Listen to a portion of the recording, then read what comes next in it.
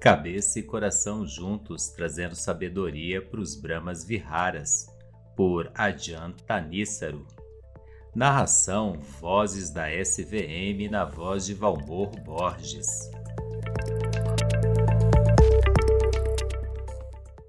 Amor, bondade, compaixão, alegria altruista e equanimidade são qualidades que podem ser desenvolvidas com a prática. No entanto, para elevá-las totalmente até o nível de Brahma-Viharas, requer o duro trabalho de combinar inteligência real com o coração. Os Brahma-Viharas, ou moradas sublimes, são os ensinamentos primários do Buda sobre o coração, aqueles que se conectam mais diretamente com o nosso desejo pela verdadeira felicidade. O termo Brahma-Viharas literalmente significa morada dos Brahmas. Brahmas são devas que vivem nos paraísos superiores, permanecendo em uma atitude de amor, bondade ilimitada, compaixão ilimitada, alegria altruista ilimitada e equanimidade ilimitada. Essas atitudes ilimitadas podem ser desenvolvidas a partir das versões mais limitadas dessas emoções que experienciamos no coração humano. Destas 4 emoções, amor, bondade, metta, é o desejo de verdadeira felicidade, um desejo que você pode direcionar para si mesmo ou para outros. Amor, bondade foi a motivação fundamental que levou o Buda a buscar a iluminação e ensinar o caminho para a iluminação a outros depois de tê-lo encontrado. As próximas 2 emoções nas listas são essencialmente aplicações de amor-bondade. Compaixão, karuna, é o que o amor-bondade sente quando encontra sofrimento. Ele quer que o sofrimento pare. Alegria altruísta, mudita, é o que o amor-bondade sente quando encontra felicidade. Ele quer que a felicidade continua. Equanimidade, upeka, é uma emoção diferente, na medida em que agem como um auxílio e como uma verificação para as outras 3. Quando você encontrar sofrimento que você não pode parar, não importa o quão duro tente, você precisa de equanimidade para evitar a criação de sofrimento adicional e canalizar suas energias para as áreas onde você pode ser de ajuda. Desta forma, a equanimidade é um coração frio ou indiferente. Ela simplesmente faz o seu amor-bondade mais focado e eficaz. Tornar essas atitudes ilimitadas requer trabalho. É fácil sentir amor-bondade, compaixão, alegria altruísta pelas pessoas que você gosta e ama, mas haverão pessoas que você não gosta, muitas vezes por razões muito boas. Da mesma forma, há muitas pessoas por quem é fácil sentir equanimidade, pessoas que você não conhece ou com quem você realmente não se preocupa. Mas é difícil sentir equanimidade quando as pessoas que você ama estão sofrendo. No entanto, se você quiser desenvolver os Brahma-Viharas, você tem que incluir todas essas pessoas no alcance de sua consciência, de modo que você possa aplicar a atitude correta, não importa onde ou quando. É aqui que o seu coração precisa da ajuda de sua cabeça. Frequentemente, meditadores acreditam que, se pudessem simplesmente adicionar um pouco mais de coração ou um pouco mais de carga emocional à sua prática de Brahma-Viharas, suas atitudes poderiam se tornar ilimitadas. Mas, se algo dentro de você fica encontrando razões para gostar desta pessoa ou odiar aquela, sua prática começa a parecer hipócrita. Se você pergunta quem você está tentando enganar, ou se depois de um mês dedicado a esta prática, você ainda se encontra tendo pensamentos ruins sobre as pessoas que fecham você no trânsito, sem falar as pessoas que fizeram grandes danos ao mundo, então este é o lugar onde a cabeça entra. Se pensarmos no coração como o lado da mente que quer a felicidade, A cabeça é o lado que entende como causa e efeito realmente funcionam. Se a sua cabeça e o seu coração conseguirem aprender a cooperar, ou seja, se a sua cabeça conseguir dar prioridade a encontrar as causas para a verdadeira felicidade e o seu coração conseguir aprender a abraçar essas causas, então o treinamento da mente pode ir longe. É por isso que Buda ensinou os Brahma-Viharas em um contexto de ensinamento para o intelecto. O princípio da causalidade exercida em karma e no processo de fabricação que molda as emoções dentro do corpo e da mente. Quanto mais conseguirmos envolver nossas cabeças em torno desses ensinamentos, mais fácil será colocar todo o nosso coração no desenvolvimento de atitudes que são realmente sublimes.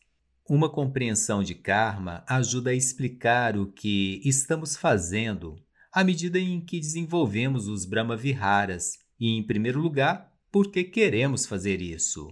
Uma compreensão do processo de fabricação ajuda a explicar como podemos pegar nosso coração humano e convertê-lo em um lugar habitável por Brahmas. O ensinamento sobre karma começa com o princípio de que as pessoas vivenciam a felicidade e a tristeza com base em uma combinação de suas intenções passadas e presentes. Se agirmos com intenções inábeis para nós mesmos ou para os outros, nós vamos sofrer. Se agirmos com intenções hábeis, vamos vivenciar a felicidade. Portanto, se queremos ser felizes, temos que treinar as nossas intenções para sermos hábeis, sempre hábeis. Esta é a primeira razão para o desenvolvimento do Brahma-Viharas, para que possamos tornar as nossas intenções mais confiáveis. Algumas pessoas dizem que o amor bondade ilimitado surge naturalmente em nós, que a nossa natureza búdica é intrinsecamente compassiva. Mas Buda nunca disse nada sobre a natureza búdica. O que ele disse é que a mente é ainda mais variável do que o mundo animal. Somos capazes de qualquer coisa. Então, o que vamos fazer com essa capacidade?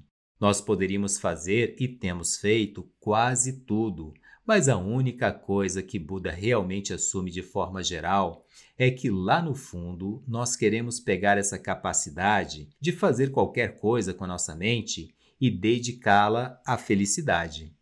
Assim, a primeira lição de karma é que se você realmente quer ser feliz, você não pode confiar que no fundo você sabe a coisa certa a fazer, porque isso seria simplesmente promover a complacência. Intenções inábeis assumiriam e você nem sequer saberia. Em vez disso, você tem que estar atento para reconhecer as intenções inábeis pelo que são e agir apenas com as hábeis. A maneira de garantir que você vai ficar atento é pegar o seu desejo de felicidade e espalhá-lo à sua volta. A segunda lição de karma é que, assim como você é o principal arquiteto da sua própria felicidade e sofrimento, outras pessoas são as principais arquitetas da felicidade e do sofrimento delas. Se você realmente quer que elas sejam felizes, você não apenas a trata bem, mas você também quer que elas aprendam como criar as causas da felicidade. Se possível, você quer mostrar-lhes como fazer isso. É por isso que o presente do Dharma, lições de como dar origem à verdadeira felicidade, é o maior presente de todos. No exemplo mais famoso de Buda, de como expressar uma atitude de amor bondade ilimitado, ele expressa o seguinte desejo de felicidade universal.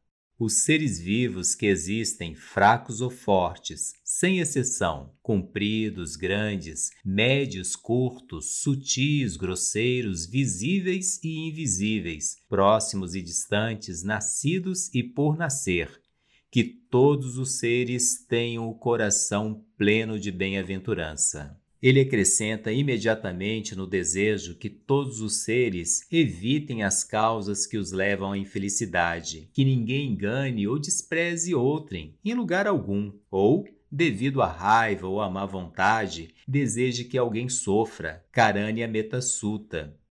Então, se você está usando a visualização como parte de sua prática de amor-bondade, Não visualize as pessoas simplesmente sorrindo à toa e cercado por riquezas e prazeres sensuais. Visualize-as agindo, falando e pensando de forma hábil. Se atualmente elas estão agindo a partir de intenções inábeis, visualize-as mudando seus modos. Então, se puder, haja para tornar essas visualizações reais. Um princípio semelhante se aplica à compaixão e à alegria altruísta. Aprenda a sentir compaixão não só por pessoas que estão sofrendo, mas também por aquelas que estão envolvidas em ações inábeis, que levarão ao sofrimento futuro. Isso significa, se possível, tentar impedi-las de fazer essas coisas. E aprender a sentir a alegria altruísta não só por aquelas que já estão felizes, mas também por aquelas cujas ações levarão à felicidade futura. Se você tiver a oportunidade, encoraje-as, mas você também tem de perceber que, não importa o quão ilimitado seja o escopo dessas emoções positivas, o seu efeito vai se deparar com limites. Em outras palavras, independentemente de quão forte seja seu amor, bondade ou compaixão, haverão pessoas cujas ações passadas são inábeis e que não podem ou não querem mudar suas maneiras do presente. É por isso que você precisa de equanimidade como seu teste de realidade. Quando você encontrar as áreas onde você não pode ser de ajuda, você aprenderá a não ficar chateado. Pense sobre a universalidade do princípio de karma. Aplica-se a todas as pessoas, independentemente de você gostar delas ou não. Isso o coloca em uma posição onde você pode ver mais claramente o que pode ser mudado, onde você pode ser de ajuda. Em outras palavras, a equanimidade não é uma aceitação total das coisas como elas são. É uma ferramenta para ajudar você a desenvolver o discernimento a respeito de que tipo de sofrimento você tem que aceitar ou não. Por exemplo, alguém da sua família pode estar sofrendo de Alzheimer. Se você ficar chateado com o fato da doença, você está limitando a sua capacidade de ser verdadeiramente útil. Para ser mais eficaz, você tem que usar a equanimidade como um meio de deixar ir o que você quer mudar e encontrar mais no que pode ser mudado no presente. Uma terceira lição do princípio de karma é que o desenvolvimento dos Brahma-Viharas também pode ajudar a mitigar os resultados de suas más ações passadas. O Buda explica este ponto com uma analogia. Se você colocar um punhado de sal em um copo d'água, você não consegue beber a água no copo. Mas, se você colocar esse punhado de sal em um rio, você poderia, então, beber a água do rio, porque o rio contém muito mais água do que o sal. Quando você desenvolve os 4 Brahma-Viharas, sua mente é como o rio. O karma hábil de desenvolver estas atitudes no presente é tão expansivo que você dificilmente irá notar quaisquer resultados de más ações passadas que venham a agir. Uma compreensão adequada de karma também ajuda a corrigir a falsa ideia de que as pessoas que estão sofrendo merecem sofrer e que, então, você pode muito bem deixá-las por conta própria. Quando você se pegar pensando dessa forma, você tem que manter em mente 4 princípios. Em primeiro lugar, lembre-se que, quando você olha para as pessoas, você não pode ver todas as sementes kármicas de suas ações passadas. Elas podem estar sofrendo os resultados de más ações passadas, mas você não sabe quando essas sementes irão parar de brotar. Além disso, você não tem ideia de quais outras sementes irão brotar em seu lugar com diversos e maravilhosos potenciais latentes. Há um ditado em alguns círculos budistas que, se você quiser ver as ações passadas de uma pessoa, você olha para sua condição atual. E se você quiser ver os estados futuros, você olha para suas ações presentes. Este princípio, no entanto, é baseado em um equívoco básico, que cada um de nós tem uma única conta kármica e o que vemos no presente é o saldo atual em execução na conta de cada pessoa. Na verdade, o histórico kármico de ninguém é uma conta única. Ele é composto de muitas sementes diferentes, plantadas em muitos lugares através das muitas ações diferentes que fizemos no passado, cada semente amadurecendo em seu próprio ritmo. Algumas dessas sementes já brotaram e desapareceram. Algumas estão surgindo agora. Algumas vão brotar no futuro. Isso significa que a condição atual de uma pessoa reflete apenas uma pequena parte de suas ações passadas. Quanto às outras sementes, você nunca pode vê-las de forma alguma. Essas reflexões ajudam no desenvolvimento da compaixão, pois lembra que você nunca sabe quando a possibilidade de ajudar alguém pode ter um efeito.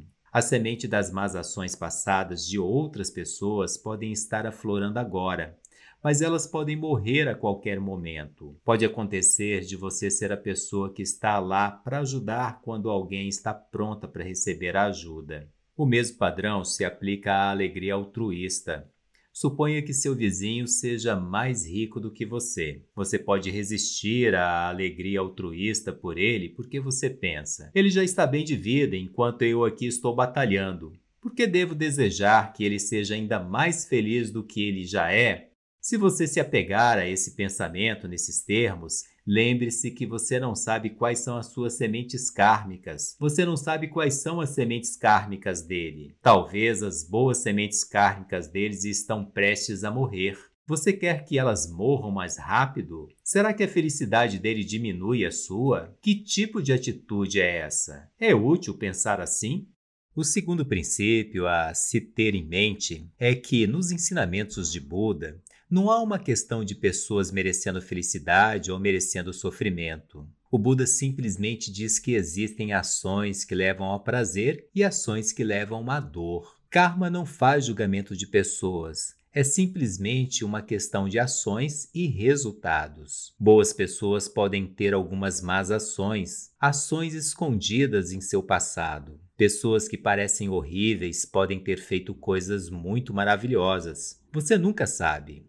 Então, não há questão sobre as pessoas merecendo ou não merecendo prazer ou dor. Há simplesmente o princípio do que as ações têm resultados e que a sua experiência presente de prazer ou dor é o resultado combinado de ações passadas e presentes. Você pode ter algumas ações muito inábeis em seu passado, mas se você aprender a pensar habilmente quando essas ações frutificarem no presente, você não tem que sofrer. Um terceiro princípio aplica-se à questão de saber se a pessoa que está sofrendo merece a sua compaixão. Às vezes você ouve que todos merecem a sua compaixão porque todos têm a natureza búdica. Mas isso ignora a razão principal para o desenvolvimento da compaixão, como um Brahma-Viharas em primeiro lugar. Você precisa fazer a sua compaixão universal, de modo que você possa confiar em suas intenções. Se você considerar a sua compaixão como tão preciosa que somente Budas a merecem, você não será capaz de confiar em si mesmo quando se deparar com pessoas cujas ações são consistentemente más. Ao mesmo tempo, você tem que lembrar que nenhum ser humano tem um passado kármico totalmente puro. Então você não pode fazer a pureza de uma pessoa a base para a sua compaixão. Algumas pessoas resistem à ideia de que, por exemplo, crianças nascidas em uma zona de guerra, sofrendo brutalidade e fome, estão lá por uma razão kármica. Parece cruel atribuir esse sofrimento ao karma de vidas passadas. A única crueldade aqui, porém, é a insistência de que as pessoas são dignas de compaixão somente se elas são inocentes de qualquer delito.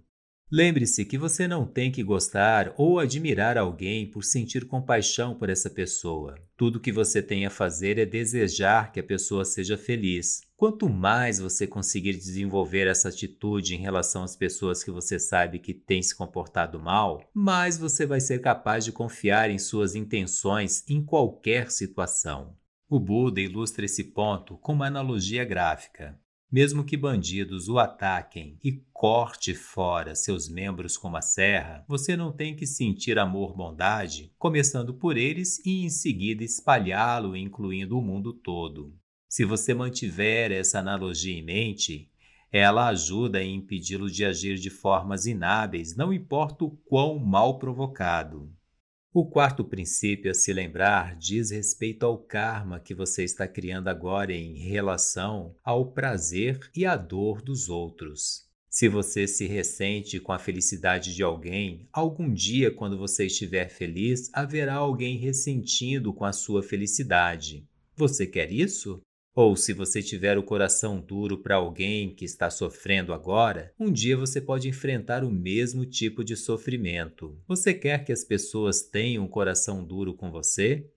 Lembre-se sempre que suas reações são uma forma de karma. Por isso, esteja atento para criar o tipo de karma que dá os resultados que você gostaria de ver. Quando você pensa dessa maneira, você vê que é realmente seu interesse desenvolver os brahma-viharas em todas as situações. Então, a questão é, como é que você faz isso? É aqui onde o outro aspecto dos ensinamentos de Buda sobre a causalidade desempenha um papel. O seu ensinamento sobre a fabricação ou a forma como você molda sua experiência. A fabricação é de 3 tipos: corporal, verbal e mental. Fabricação corporal é a maneira que você respira. Fabricações verbais são pensamentos e comentários mentais sobre as coisas, a sua voz interna. Em Pali, esses pensamentos e comentários são chamados de vitaka, pensamentos aplicados, e vikara, pensamentos sustentados.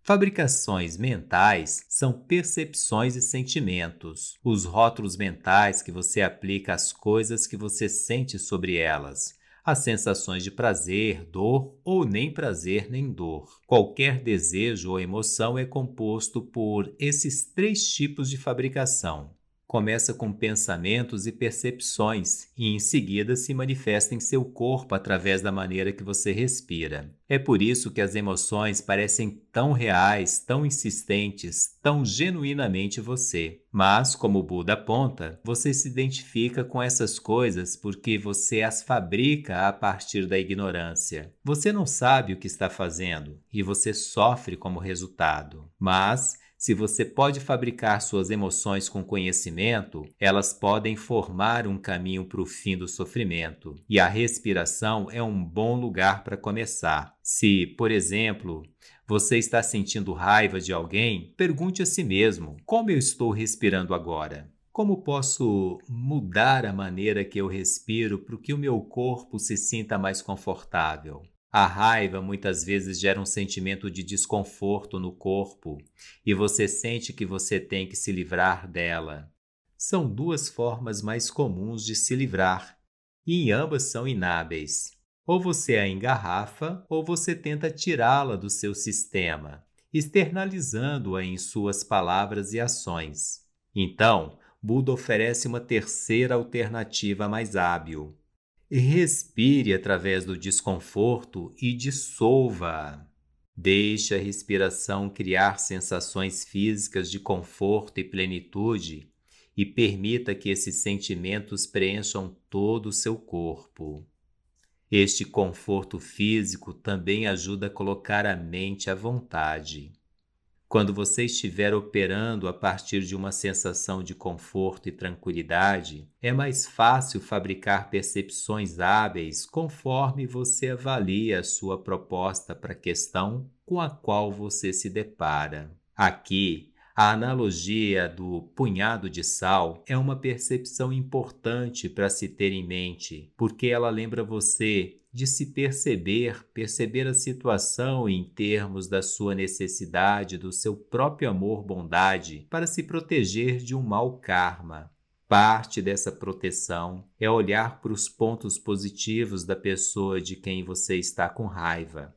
E para ajudar com essa percepção, Buda oferece uma analogia ainda mais gráfica para lembrá-lo do motivo pelo qual esta abordagem não é mero sentimentalismo. Se você vê alguém que tem sido muito mal com você em suas palavras e ações, mas tem momentos de honestidade e amor, bondade, é como se você estivesse andando por um deserto com calor, tremores e sede, e você se depara com uma pegada de vaca, e na pegada você encontra um pouco de água.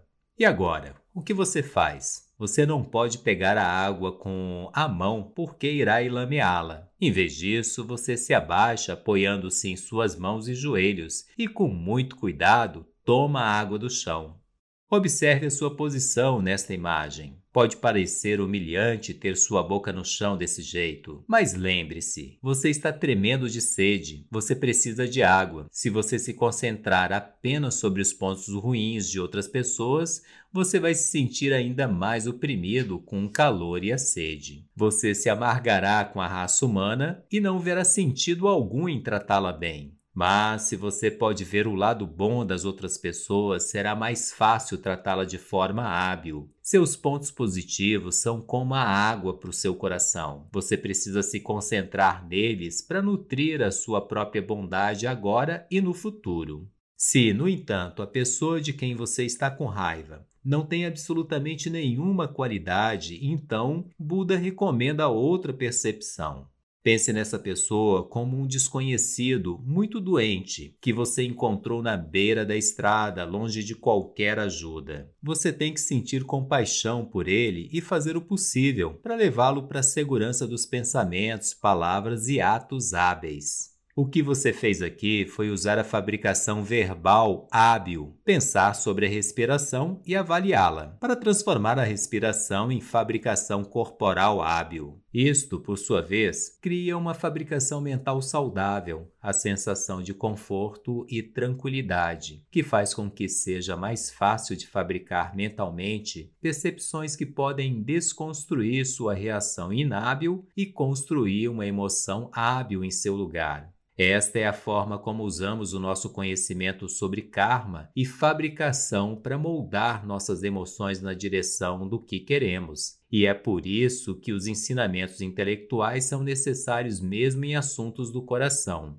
Ao mesmo tempo, porque nós nos sensibilizamos para o papel que a respiração desempenha na formação da emoção. E por isso podemos fazer uma verdadeira mudança no modo como nos sentimos fisicamente sobre esses assuntos. Não estamos jogando faz de conta. Nossa mudança de coração torna-se totalmente incorporada e genuinamente sentida. Isso ajuda a minar o sentimento de hipocrisia que às vezes pode envolver a prática de Brahma-Viharas. Em vez de negar nossos sentimentos originais de raiva ou angústia em qualquer situação, sufocando-os com algodão doce ou creme de marshmallow, nós de fato ficamos em contato com eles mais intimamente e aprendemos a reformulá-los de forma hábil. Frequentemente pensamos que entrar em contato com nossas emoções é um meio de entrar em contato com quem realmente somos, que temos estado separados de nossas verdadeiras naturezas e que, por estar novamente em contato com nossas emoções, vamos reencontrar a nossa verdadeira intimidade. Mas suas emoções não são a sua verdadeira natureza. Elas são tão fabricadas como qualquer outra coisa. Porque elas são fabricadas, a verdadeira questão é aprender a fabricá-las com habilidade, para que elas não nos levem a problemas e possam, ao invés disso, nos levar a uma felicidade confiável. Lembre-se que as emoções fazem com que você haja. Elas são caminhos que levam a bom ou mau karma. Quando você as vê como caminhos, você pode transformá-las em um caminho que você pode confiar. À medida que você aprender a desconstruir emoções de má vontade, de coração endurecido, ressentimento e angústia, e reconstruir os brahma-viharas em seu lugar, você não atinge simplesmente um coração ilimitado, mas você ganha prática em dominar os processos de fabricação. Como diz o Buda, esse domínio leva primeiro a estados fortes e felizes de concentração. A partir desses estados, é possível fabricar todos os elementos do caminho que conduz à meta de todos os ensinamentos de Buda, seja para a cabeça ou para o coração. A felicidade total do Nirvana incondicionalmente verdadeira, o que simplesmente serve para mostrar que, se você colocar a sua cabeça e seu coração para respeitar um ao outro, eles podem levar um ao outro muito longe. Seu coração precisa da ajuda de sua cabeça para gerar e agir sobre as emoções mais hábeis. Sua cabeça precisa do seu coração para lembrá-lo de que realmente é importante na vida colocar um fim ao sofrimento. Quando eles aprendem a trabalhar em conjunto, podem fazer da sua mente humana uma mente Brahma ilimitada. E mais, a cabeça e o coração podem dominar as causas da felicidade até o ponto em que transcendem a si mesmos, tocando uma dimensão que a cabeça não é capaz de abranger e uma felicidade tão verdadeira que o coração não precisa mais do desejo.